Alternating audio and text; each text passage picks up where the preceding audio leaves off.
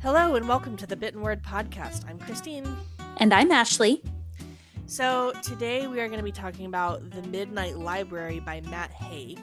And we are making a cheese and Marmite sandwich, salt and vinegar crisps. We're going to be very British here. And Brazilian honey cakes. So this is one which of those... is very British. Yes, which is very British. This is one of those ones where I feel like there were a few good options, and so I just kind of picked all of them. And then also there are mild spoilers ahead. I'm not going to spoil the whole ending for you, but we kind of have to talk a little bit about events in the book. Yeah. It's going to be so when we did our episode on Dark Matter, I said that this book was fairly similar, it has a similar vibe. And so it's going to have... I don't know about vibe, but it does have a similar, the plot, the way that the plot works is similar. Yeah. They're all just exploring different lives. Yeah, basically. That they could have had. And so it has, I guess, a similar theme. I don't know. But it will have spoilers in a similar vein to that. So if you were really mad about us spoiling Dark Matter, then don't listen to this until you read the book. So this book was written in 2020, and it's about a woman named Nora who decides to kill herself. Once she has effectively died, she enters this space called the Midnight Library. And this is a place that's somewhere in between life and death, where she's guided by a prominent figure in her life. In her case, it was her elementary school librarian who was there when she found out that her mom died. Or dad. Sorry. Her dad, yeah. So this figure guides her through choosing alternate lives to live based on decisions she's made in her life. So the decisions are represented by books on shelves, and if she chooses one, she can live this other version of her life, but she jumps into it at the same point in her life that she just recently left. So if she was 30 years old when she died, she's still 30 years old when she jumps into this life and is just living with the repercussions of everything that's happened before based on the decision she made. Which makes it really awkward for her because she's I don't know what's going on, but I have to pretend like I know what's going on.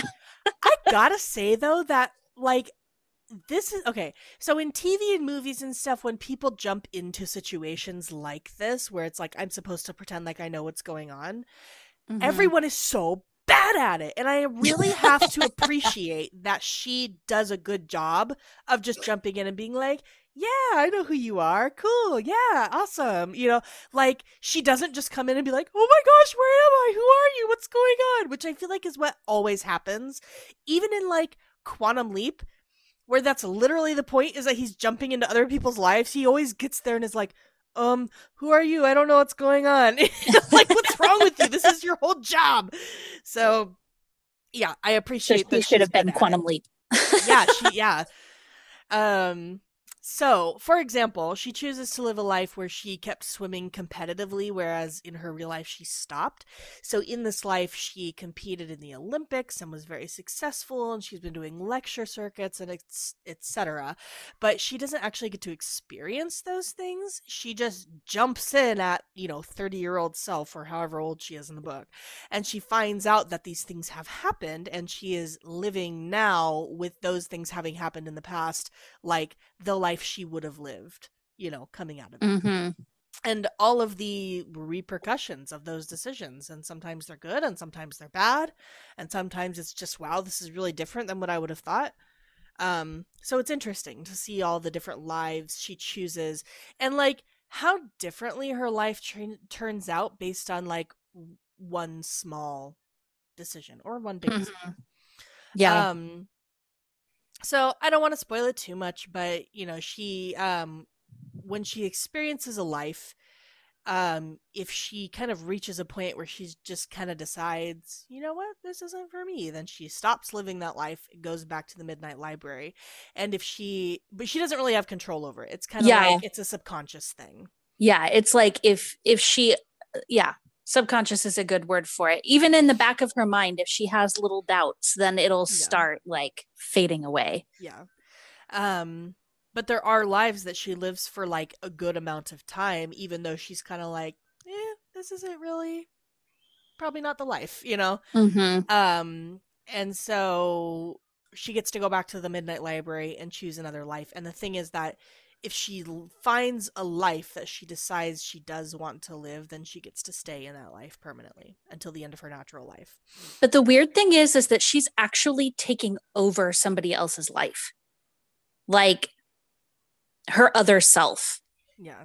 In a lot of these situations, usually there's either another one of you, right? Yeah. Like in Dark Matter, Yeah. there, you go and there's another Jason in there. Or like you take over completely and it's like it's you're just in a different situation. But this is like there's actually another Nora that she's like taking out of their body and doing what with, I don't know. But like some of the problem that she has is that, like, well, I'm taking this away from somebody else who should be living this life, which is kind of an interesting, weird moral conundrum. So essentially, she's being given a second chance at life. Um, can you think of any decisions in your life that you'd be interested, like, to live? I would be curious to know what would have happened if I had kept trying to do musical theater. Hmm. Yeah, that's an interesting one. Um, like if I had not decided when I first got into my first semester of college doing it that everybody else wanted it way more than I did and that there was no way I would ever make it. And so I just was like, okay, never mind. I'm not going to do this. Yeah, I don't know. I feel similarly to art school. Like, it would be interesting to see if Mm-hmm. I'd stayed at art school. Okay, so similarly to her, when she was like 9, when her dad died, she was like, I want to be a glaciologist, right? Mm-hmm. And I wanted to be an Egyptologist. So what would have happened if Really? I'd kept going that way? Yeah, when I was about her age, I had all kinds of books about that, and that was super fun. I also wanted to be like a forensics expert, like go into crime scenes and do blood spatter patterns. Um, and also, possibly in college at some point, I also considered doing like working at an auction house for art, Mm. or something like that. So, those are all different things that would have been completely different choices that would have been interesting. Yeah, a lot of hers do have to do with like careers. Yeah, they do. Um, so yeah, that'd be interesting.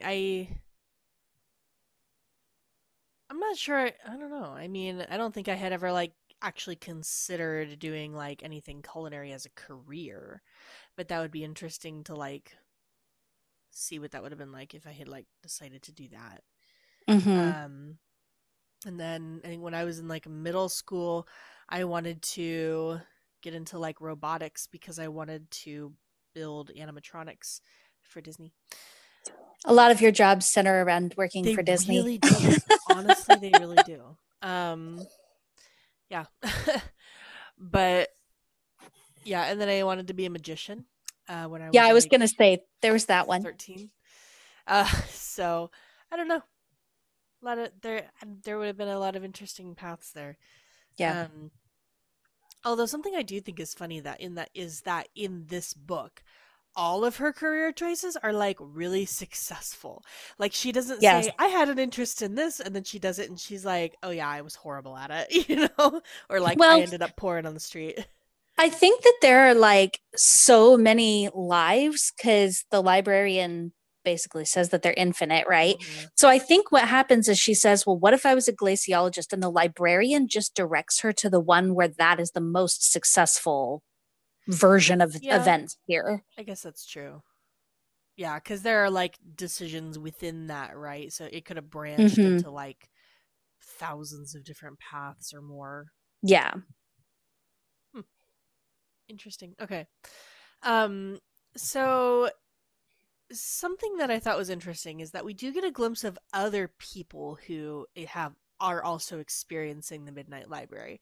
Mm-hmm. And we learn that not everyone experiences this in between space as a library. One person instead has a video store, and the his guide is his uncle.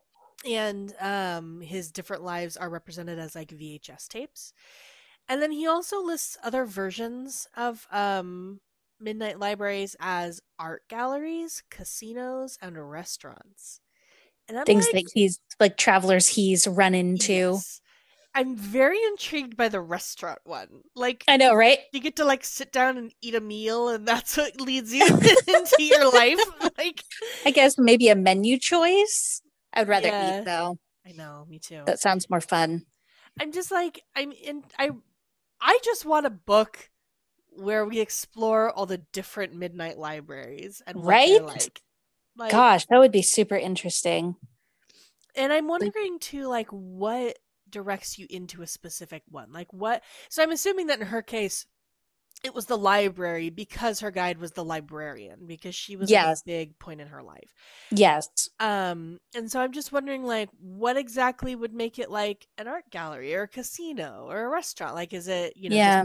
your life experiences or one really important moment of your life or your If this is where job your or, mentor was, or yeah, this is where you got happy fuzzies, or yeah, I don't know. I don't know. I'm like, can mine be Disneyland? And then all the rides are, Yes.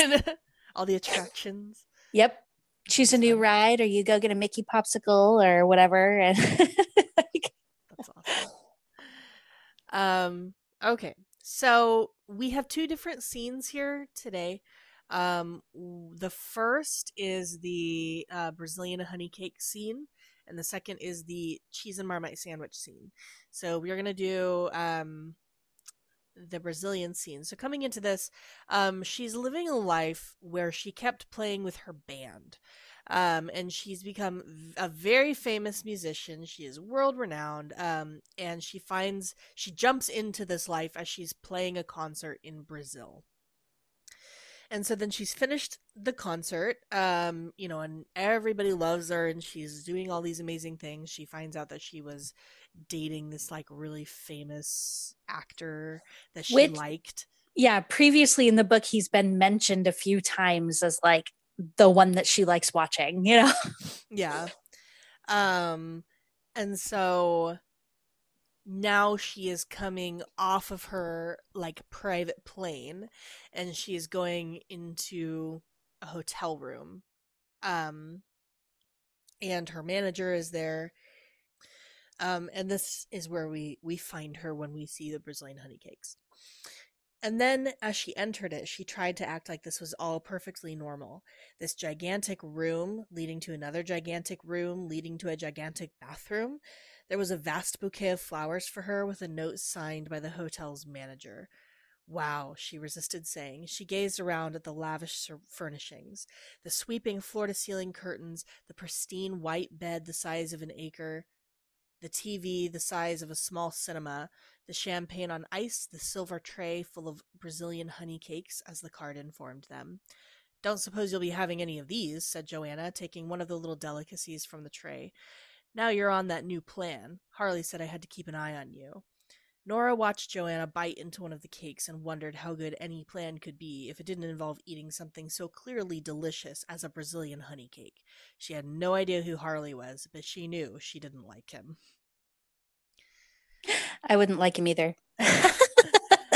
Directly before this scene, after she has talked to her ex-boyfriend, the famous actor, she tweets, "You can have everything and feel nothing."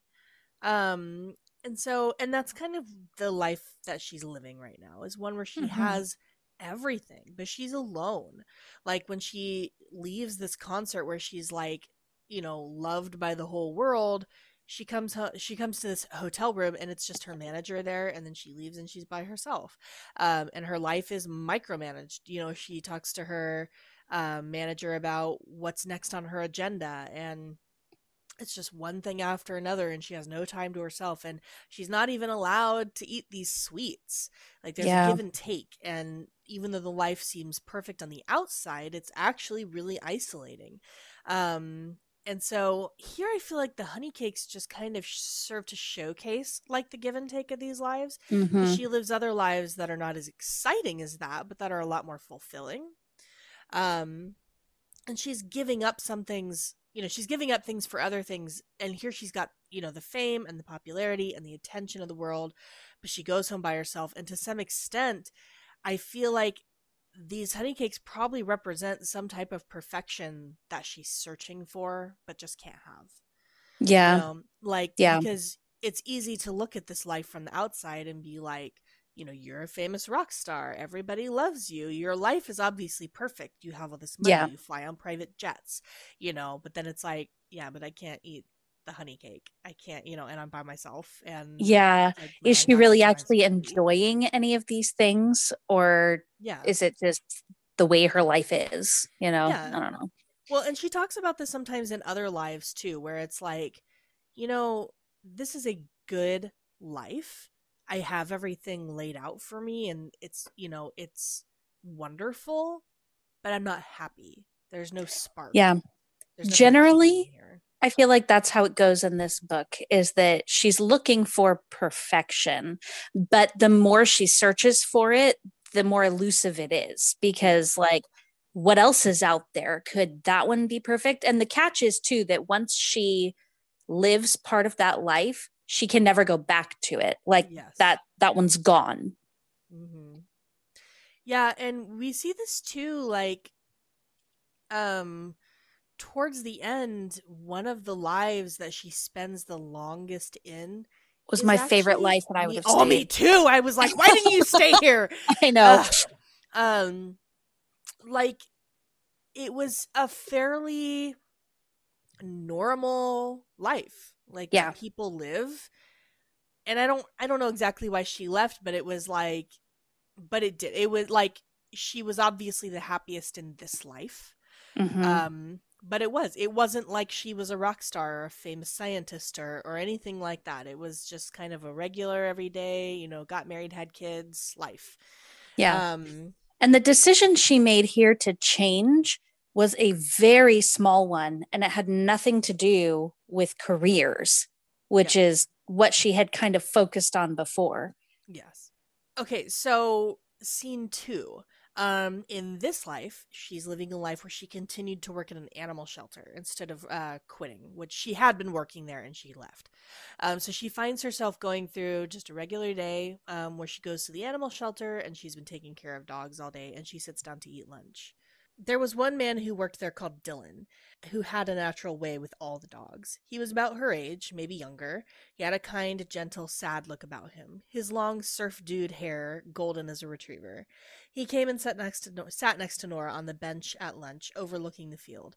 "What are you having today?" he asked, sweetly, nodding to Nora's lunchbox. She honestly didn't know. She had found it already prepared when she'd opened her magnet and calendar cluttered fridge that morning. She peeled off the lid to find a cheese and Marmite sandwich and a packet of salt and vinegar chips. The sky darkened and the wind picked up. "Oh, crap," Nora said. "It's going to rain." "Maybe, but the dogs are still in their cages." "Sorry?" "Dogs can smell when a rain is coming, so they often head indoors if they think it's going to happen. Isn't that cool? That they can predict the future with their nose?" "Yeah," said Nora. "Way cool." Nora bit into her cheese sandwich, and then Dylan put his arm around her. So now here she's eating a bag of chips and a cheese and Marmite sandwich. This meal, in contrast to the honey cakes, is kind of like a boring everyday meal. I mean, the honey cakes are described as a delicacy, right? Hmm. And Um, she's in Brazil. It's not yes, something she's normally it's going to like get in England. it's like kind of exotic, and Yeah. it's not in her normal routine. This is probably something she eats a lot. So she's kind of just living out the monotony of existence in this life with a guy who later she says that the conversation she has with this guy is like not at all riveting, and so she's like, this guy is just kind of boring, like he's nice, And he but has like 50 dogs. yeah, but he has no substance. This guy is a dog. I mean, honestly, like when you Yeah. read this chapter, he really is just a dog. I was even thinking it when I was rereading. She said his hair was golden like a retriever, and then he's like, "What are you Yeah. eating for lunch?" And I just imagined like a dog sidling up to him, being like, hey, what are you eating? You're like, go away, you can't have any. Um, but she's just with this guy who's kind of boring. He doesn't have any interesting conversation, and the day is just sort of routine, same thing in and day out. And Mm-hmm. I think the food is interesting here because she didn't know what was in her lunchbox. The version of herself that had been living this life already prepared it for her, and so this is the version who has been living this life for probably years. Mm-hmm. And so she got this Marmite and salt and vinegar chips, both of which are like really strong polarizing That's what flavors. I was thinking. Yeah. And Like, so, yeah. you need regular chips with a Marmite sandwich, right? Yeah, Not it's salt and just vinegar chips. it's a lot of flavor. It's just a lot. Overwhelming flavors. Mm-hmm. But they're bagged chips. The sandwich itself is like nothing to write home about. It's literally bread, cheese, and Marmite. It feels like she's trying though to like spice up her life with these like Yeah. strong bold flavors, because it's like the only aspect of her life that she can really control and like make more exciting. But these flavors are still framed in these like really boring prepackaged meal items, and so Mm-hmm. it's like she's doing what she can, but at the end of the day it's just Marmite and salt and vinegar. Yeah. Yeah. And so I just feel like those are two like really interesting kind of polarizing things where you have like the flash and the bang life with the flash and the bang food, you know, but that falls flat, versus the super boring life with super boring food that is not in any way fulfilling. And so it's kind of like she's seeing you know all the extremes of what her life could be, and Mm-hmm. I think in the end she kind of chooses like what's in the middle and kind of like what gives her a sense of both. Yeah. Yeah. um so let's talk about the food. Unfortunately, I don't have a lot to say about the Brazilian honey cakes. They're really hard to find information about. Really? That's yeah you interesting. yeah, I don't know. I thought there would be some like an interesting story here or something, but so basically these honey cakes, they're not what I was imagining when I Me read the book. neither. Not even um close. and so I was honestly surprised, but as far like as we can tell, these honey cakes are like the Brazilian version of gingerbread, sort of. So the thing about Brazil is it's sort of a melange of cultures. I mean, it Yeah. was settled by the Portuguese, right? But it's you get a lot of like other culture from Europe and food, and then there's like, obviously it's in South America, so there's a lot of other like South American influence. Um so, this is you have like the gingerbread, which is like really British. And then it's coated in chocolate, which is like really South American. And so it's kind of like a blend of both, and it's got dulce de leche in the middle, which is Mm-hmm. like also very South American. And so I guess the chocolate coating is meant to kind of keep it moist and have it like last longer That makes than sense. like, yeah, like a regular gingerbread. But ultimately it's just a spiced cake layered with dulce de leche and dipped in chocolate. um so then the Marmite, I have a little more to say about Marmite. So Marmite was created in 1902, and it is a savory food spread that is a yeast based product. And if that sounds horrible, it's because it is. um Sorry, all you Brits out there. Oh man. it is a byproduct of beer brewing. And Ew. No yeah, wonder it's gross. Ugh. that's the thing, is that this guy who discovered it or invented it or whatever it is, yeah, he did. He just like was like, this byproduct of beer brewing, you can eat it. Like, what That was the thought process? okay, that is that but that is exactly the thought process of all food production people. They're like, well, we have all this waste. What Yeah, can we do with it? Right. can And we so live? if they can't feed it to humans, they feed it to, cows and That's pigs true. They feed it or to animals. whatever. And so they're always doing that. They're trying to find a way to use up their extras so that they can continue to feed their bottom line, right? Yeah. Um. Yes. So the most common use for it is spread on toast, like a very small amount spread on toast with like butter. But apparently it can be made into a savory hot drink by adding 1 teaspoon to a mug of hot water, much like OXO or Bovril. Ew. I know. And I'm kind of kicking myself here a little bit because Bovril is on our list. I know. And so I'm like, I didn't realize Gross. that's exactly what Bovril was. So like I knew that Bovril was like a savory drink. And I'm That assuming it sounds kind of tastes so like gross. gravy. I know, but Ew. it's gonna Okay. taste like that Nuka Cola you made. I Ew, that's so gross. Now I'm really not looking forward to that. But the thing is, I don't understand why a savory drink sounds nasty to me when I drink soup, which is basically a Soup. savory drink, right? Like, I don't Um, understand. the other day, so a while ago when I was sick, I drank a mug of like chicken broth. And Will Mm-hmm. thought that was like the weirdest. He's like, "Why are you drinking chicken broth?" Because And I that's, I was feel like that's like, what mom used to do for us was like, "Yeah, give us a hot mug of chicken broth. I've done that she before. she did." So I'm maybe that's weird. I don't know, but like, but yeah, I don't know. I'm just imagining like, but see, that's the thing. Drinking hot chicken broth for some reason sounds different to me than me like using like a broth base and then drinking Like, that. better than bouillon. Yeah, like I don't I don't know. know. It sounds different, but it's probably really not. No, it's probably not. But I don't know. For some reason, I expect drinks to be either neutral or sweet. Like, Yeah, I don't want salty's them kind to of a be strange. salty. Yeah. Hmm. I don't know. Well, I wonder if it has sort of like a maybe not. I was gonna say I wonder if it has sort of a beery I was wondering that reminiscent too. flavor, like because it's a beer byproduct. I don't know. I was kind of hoping that Bovril was gonna be like powder though, and not like paste. I don't know why that sounds easier to deal with. But I don't know because I've never had Bovril. But we'll find out when we do Buffy the Vampire Slayer eventually. Um. So anyway, I have kind of a funny story where I had a British friend who I asked her one time if she ate Marmite because I had a jar of Marmite that I had used like a pea size amount from for our blog and was like, I'm never gonna eat this again. Do you want Mm-hmm. this? You know, and she was like, yeah, I eat it like every day on my toast. And I was like, awesome, here's a jar of Marmite.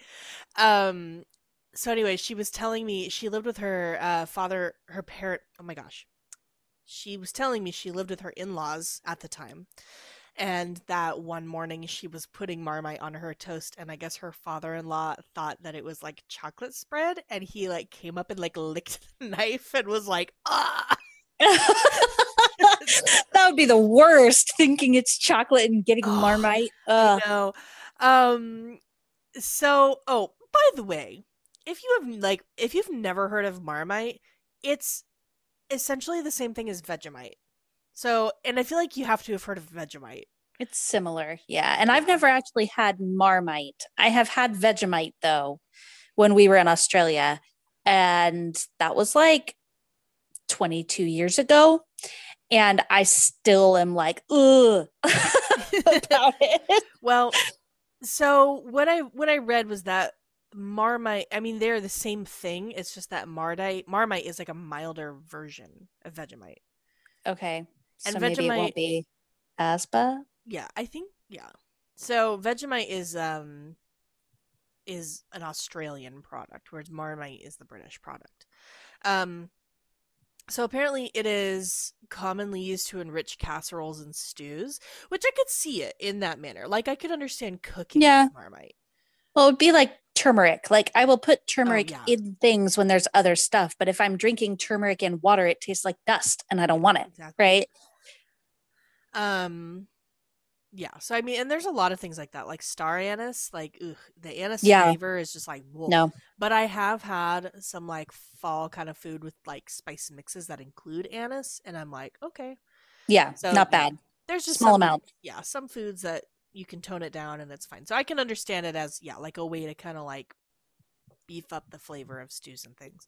Um, because it is like used a lot to add like that umami flavor to things because it Mm-hmm. contains a lot of like glutamate, um, which if you don't know what we're talking about, like MSG, monosodium glutamate, that's basically what it is like powdered umami. Um, Interesting. yeah. Actually, I like, what was it? I like read or watched, I can't remember, a whole thing about like MSG and how it's like actually not as bad for you as they think it is. It was like it was just one of those things where it's like somebody wasn't making money because of MSG, and so they're like MSG is bad for you. Hmm. Um, Well, but I now, think what I had heard about MSG was not that it itself was necessarily bad for you, but that it kind of created an addictive quality to the food so that you would keep eating it and eating it and eating it. So you would eat way more than what you really needed, and that was what was unhealthy. I can see that. The thing that whatever I was consuming was interesting though, because it was saying like, there's a whole like like I don't know, culture surrounding like umami food. They're like, this Yeah, is the umami burger and it has mushrooms and, all these other things that have the umami flavor. And everybody's all like, but those things naturally contain the glutamate and that's why they have the umami flavor. And so they're interesting. like, so you're just basically eating MSG. That's just MSG with more steps, kind of thing. Yeah, that's Um, interesting. Now I'm really curious because I know that Trader Joe's sells an umami blend like in mhm. their spice rack, and I have never tried it, but now I'm curious like what's in it. Yeah, if it's more or less just comes out to MSG? being MSG. Yeah. Oh, so something I thought was kind of funny was that apparently, at least for a while, their slogan was "Love it or hate it," because it has a reputation for being like absolutely disgusting if you haven't like grown up eating it. Yeah. Um, so I don't remember if I tried Vegemite. I feel like I probably did. Well, you were little though. You were only like 8 when we were there. So, Yeah. I don't know if you'd Um, remember. I don't remember. I do remember that when we were at Uluru, aka Ayers Rock, we there was like food. Like we were just like sitting watching the sunset or something and there was like food put out and there was caviar and I didn't know what it was and I ate some and then Blake was like, "You're gonna grow a fish in your stomach," and I was crying. So Oh my gosh, that's such a little brother thing to do. One of these jets, or older brother thing to do, I guess. The one of these jets that are constantly flying over my house because I live where the Thunderbirds practice, so they're constantly going, and it's really annoying actually. Um, but one of those jets flew over the house yesterday, I guess, while Brett and I were not home, and Kennedy texted me and was like, "Roll eye face emoji." Beckham told Bryce that one of those planes has missiles on it, and now Bryce is really scared. oh. That's exactly what, yeah, an older brother would Yeah, say. older Ooh, that brother plane's coming hijinks. for us. It's got missiles on it. No, it's a show airplane. Why are brothers like that? I don't know. I don't understand it. Jeez. So apparently in British culture, marmite, the term marmite, is used as a metaphor for something that is an acquired taste or tends to polarize opinion.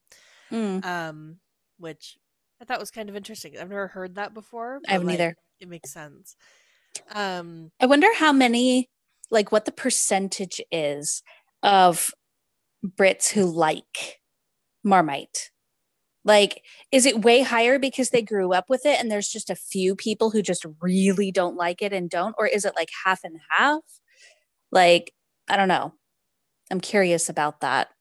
it says that 25% of Brits take Marmite with them when they travel outside of the country. Oh, really?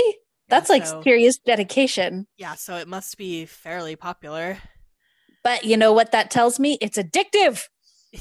That MSG. That MSG. So, something I thought was kind of interesting was on the cover, part of their logo. There's like a pot that's got like the Marmite in it, and it's called a marmite, and it's Oh, really? French. Yeah, it's like an earthenware pot, and it's a French thing. Oh, Um, is that where they got the name from?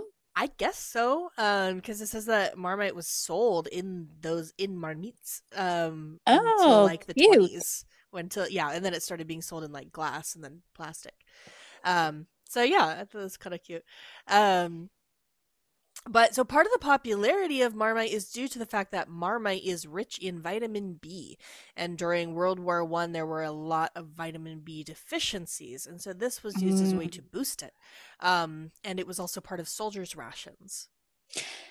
I cannot believe the amount of foods that we have talked about that have been made popular through World War I or World War II Yeah. and have been part of soldiers' rations. Honestly, it Like, makes me wonder, like, how freaking big were these ration packs? Like, that yeah, everything that we've talked about is everything. included in Yeah, them.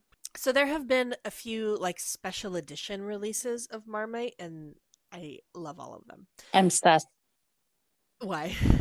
because that sounds weird. Oh, it is. Okay, so the first was a super strength version of Marmite called That sounds terrible. I know. It was called Marmite XO, the XO standing for extra old. Um Extra old. yes. Like they had a batch they forgot about in the warehouse and they're like, let's slap this on there and see if people will buy it. Okay, so it matured for 28 days, which is 4 times longer than normal. And Gross. yeah, and apparently it returned due to popular demand. So Why don't they just buy Vegemite? I If don't know. Vegemite's supposed to be stronger, ew. Yeah, I Does don't it know. have like no expiration date? Does it just last forever? Well, it probably does. Like as a yeast byproduct, I mean, I'm like yeast probably gets it probably gets gross. Does it does it like keep maturing after you buy it? I don't know. Good question. Because I've Yeah. had mine for a little bit. So This says it has a shelf life of up to 2 years. hmm. I wonder what the maturing process is then. I found out recently though that well, it's probably something about like allowing it to ferment. So I mean, you think about like bottles of wine and stuff. When you talk about like aged wine, it has to be aged like in the production facility, like in a barrel or however they're aging it. It's Yeah. not like if you just if it's once it's been bottled, if you hang on to it for 20 years, that doesn't mean it's been aged another 20 years. Yeah. And so this might be something similar. I did find out though that food there's like an expiration date, which is like before they can, so they have to like a sell by date, they have to sell it by that date, they cannot keep Hmm. it on their shelves.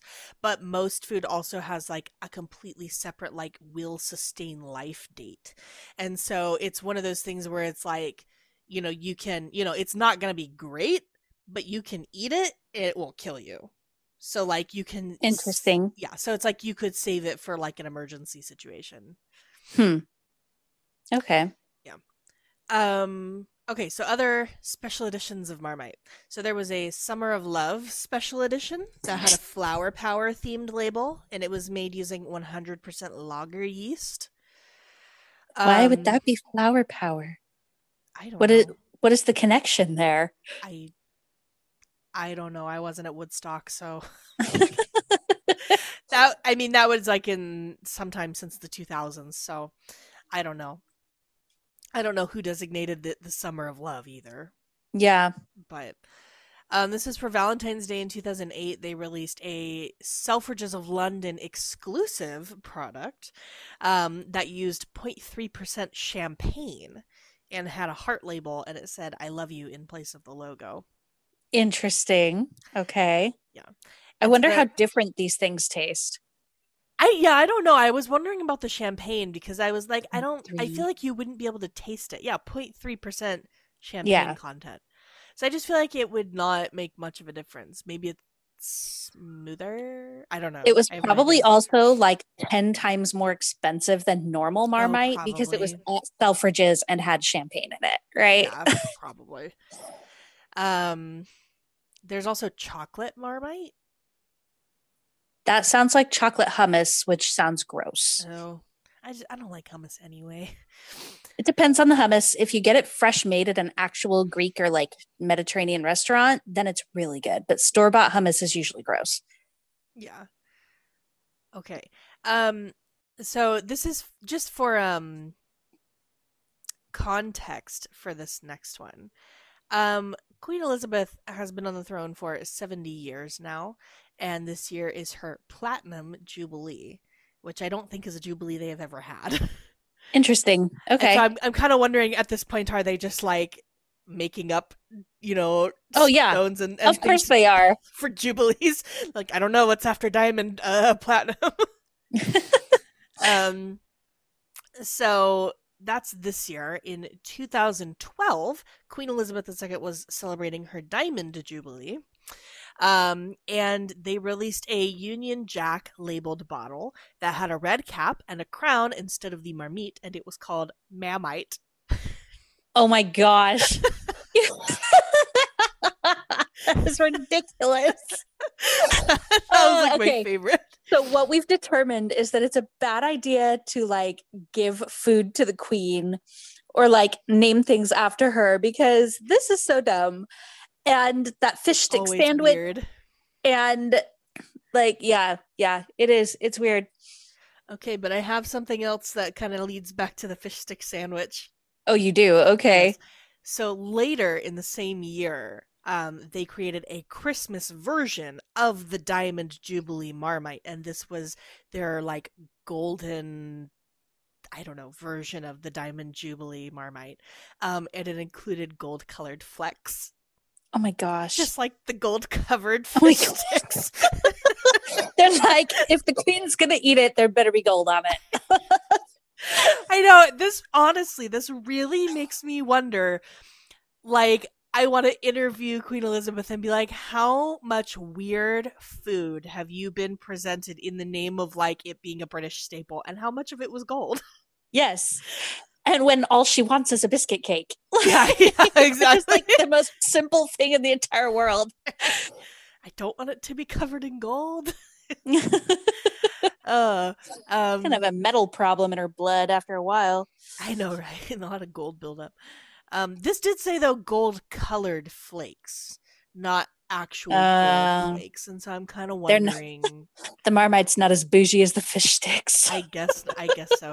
I guess that Champagne Valentine's Day Selfridges Marmite was more expensive than their Diamond Jubilee Marmite. Yeah, it must have been.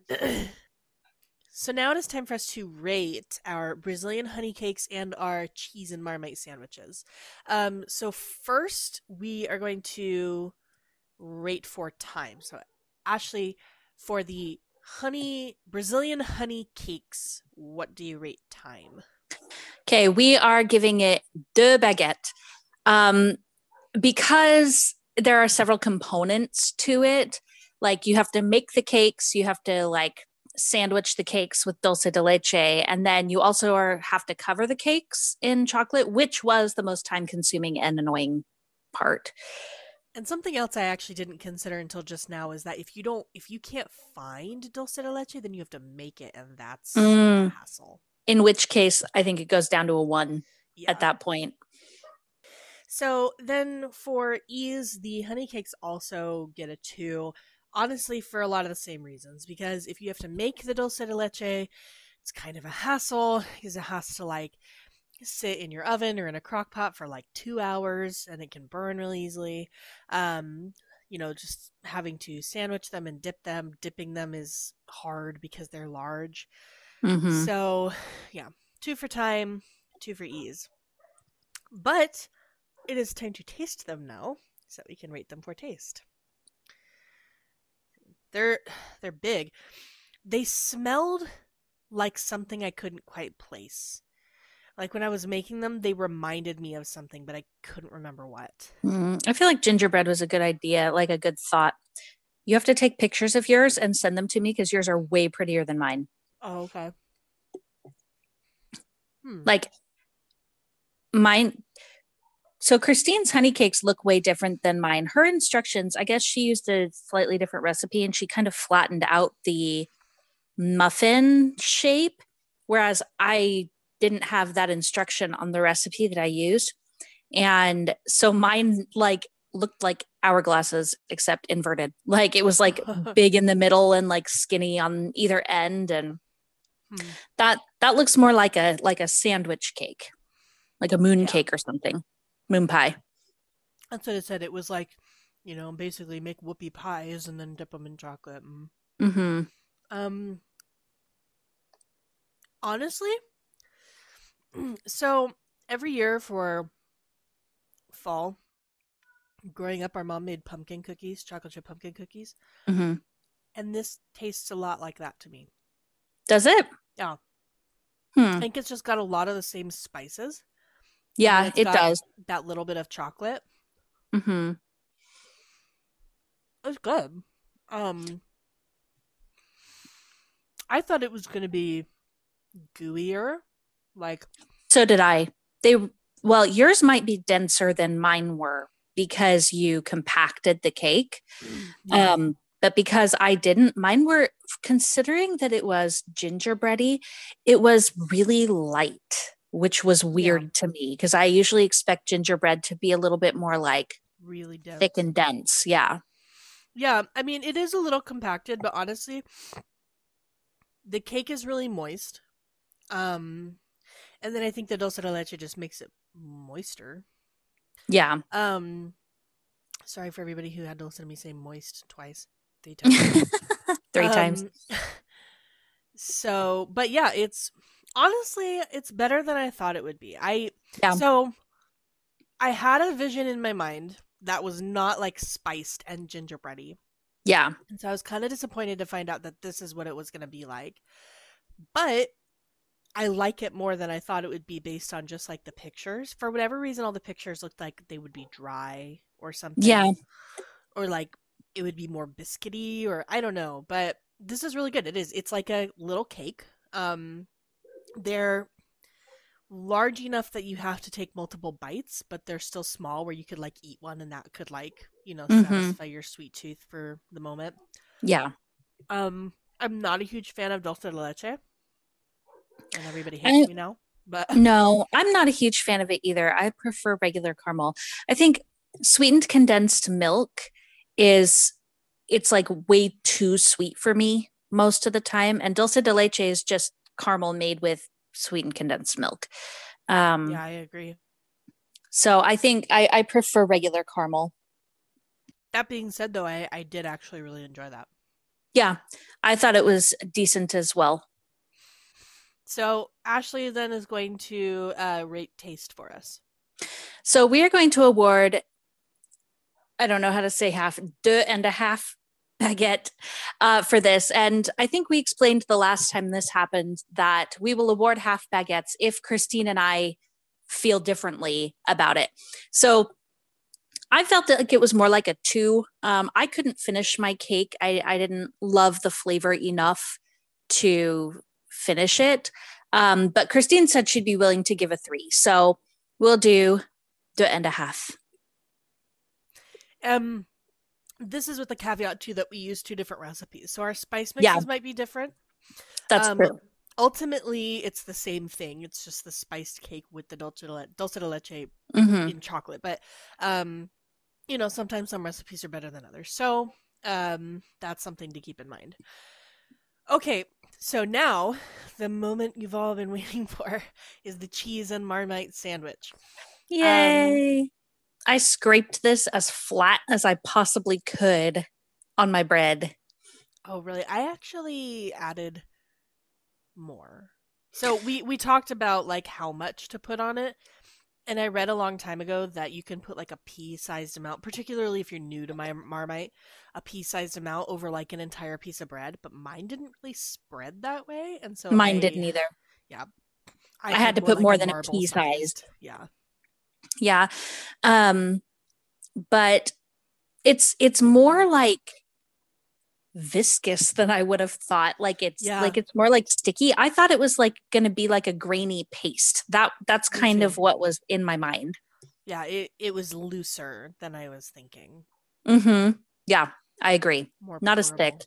Yeah, Even though it's still like it's like honey. Yeah, That's kind of what I would compare it to in how it's, except maybe slightly maybe a thicker, little like a really thicker. thick Yeah, honey. That's kind of the texture. yeah.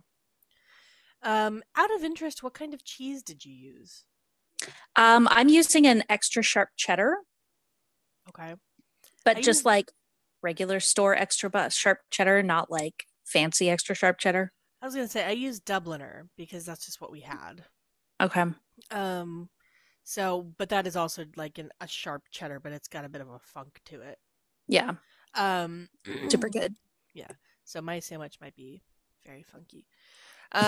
Also, so we did this. We also did two different things with the sandwich. So in the book, we assumed that she was eating a cold cheese and marmite sandwich. So Because Ashley she made it just, ahead of time and yeah, it was in the fridge, right? yeah. So Ashley just did a slice of cheese. Mm-hmm. Um, I though, when I was looking up cheese and marmite sandwiches, almost everything I found was like a grilled cheese and marmite.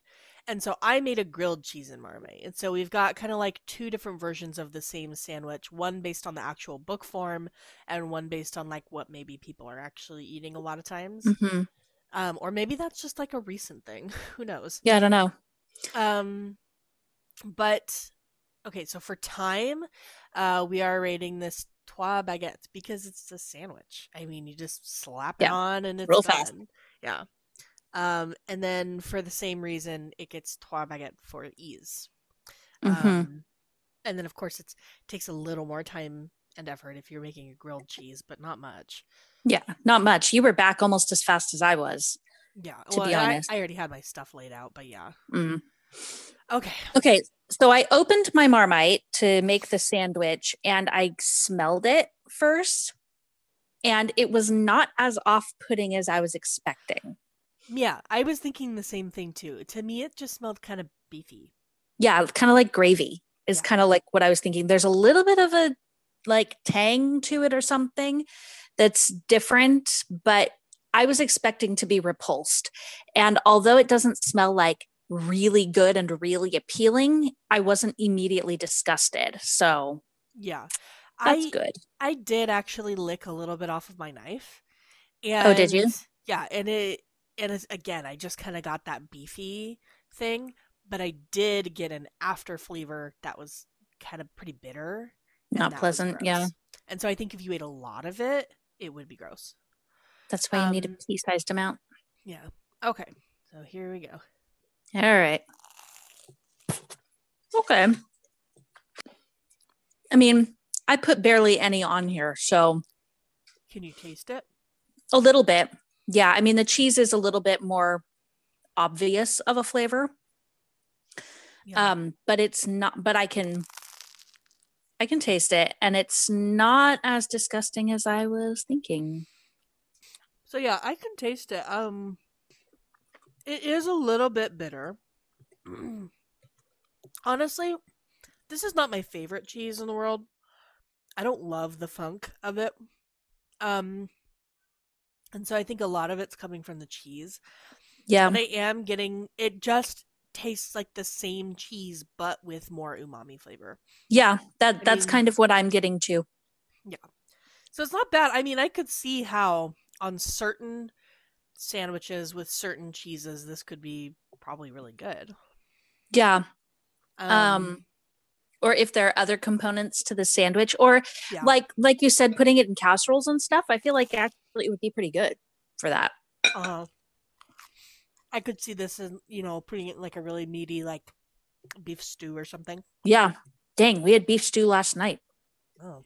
Yeah, it's not bad. I took 3 bites. So I mean, Yeah, I know. That's what I was thinking. I took multiple bites.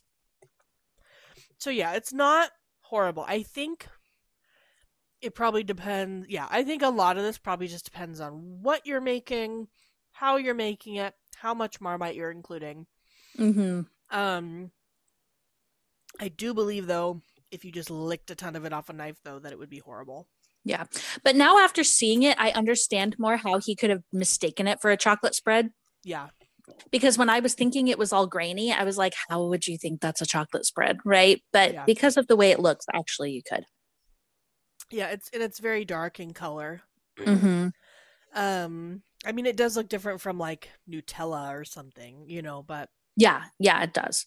It's not um, as creamy. It's more like honey, like I yeah, said.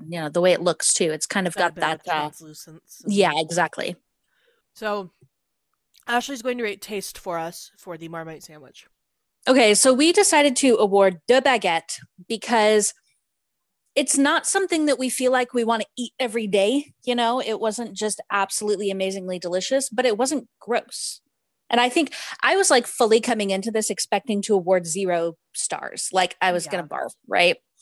Um, so actually I'm really surprised by this de baguette. I am too. I mean, I expected it to taste bad. Yeah. Maybe not like, yeah, maybe not like it was gonna make me barf, but like I wouldn't like it. We have all Um, our bricks clearing. Yay. yeah, I know. Not as bad as it sounds. um, that's it today for the Midnight Library. Thank you for joining us. We hope you enjoyed it. If you would like to see pictures of our food, you can join us on Twitter at The Bitten Pod or on Instagram at The Bitten Word Podcast. If you have comments, questions, suggestions, want to just talk to us, you can send us an email at thebittenwordpodcast@gmail.com. You can also check out our website to find kind of everything in one place, which is thebittenwordpodcast.weebly.com. And if you are so inclined, we would love it if you could rate and review on Apple Podcasts. It helps people find us and just kind of spreads the word. Also, tell your friends if you're enjoying what you're hearing. Join us next week for The Nightingale by Kristen Hanna. We're going to be making Il Flottante, and that is our last episode of, what is this, season 5? Mm-hmm. Season 5. So until then, happy reading and bon appetit.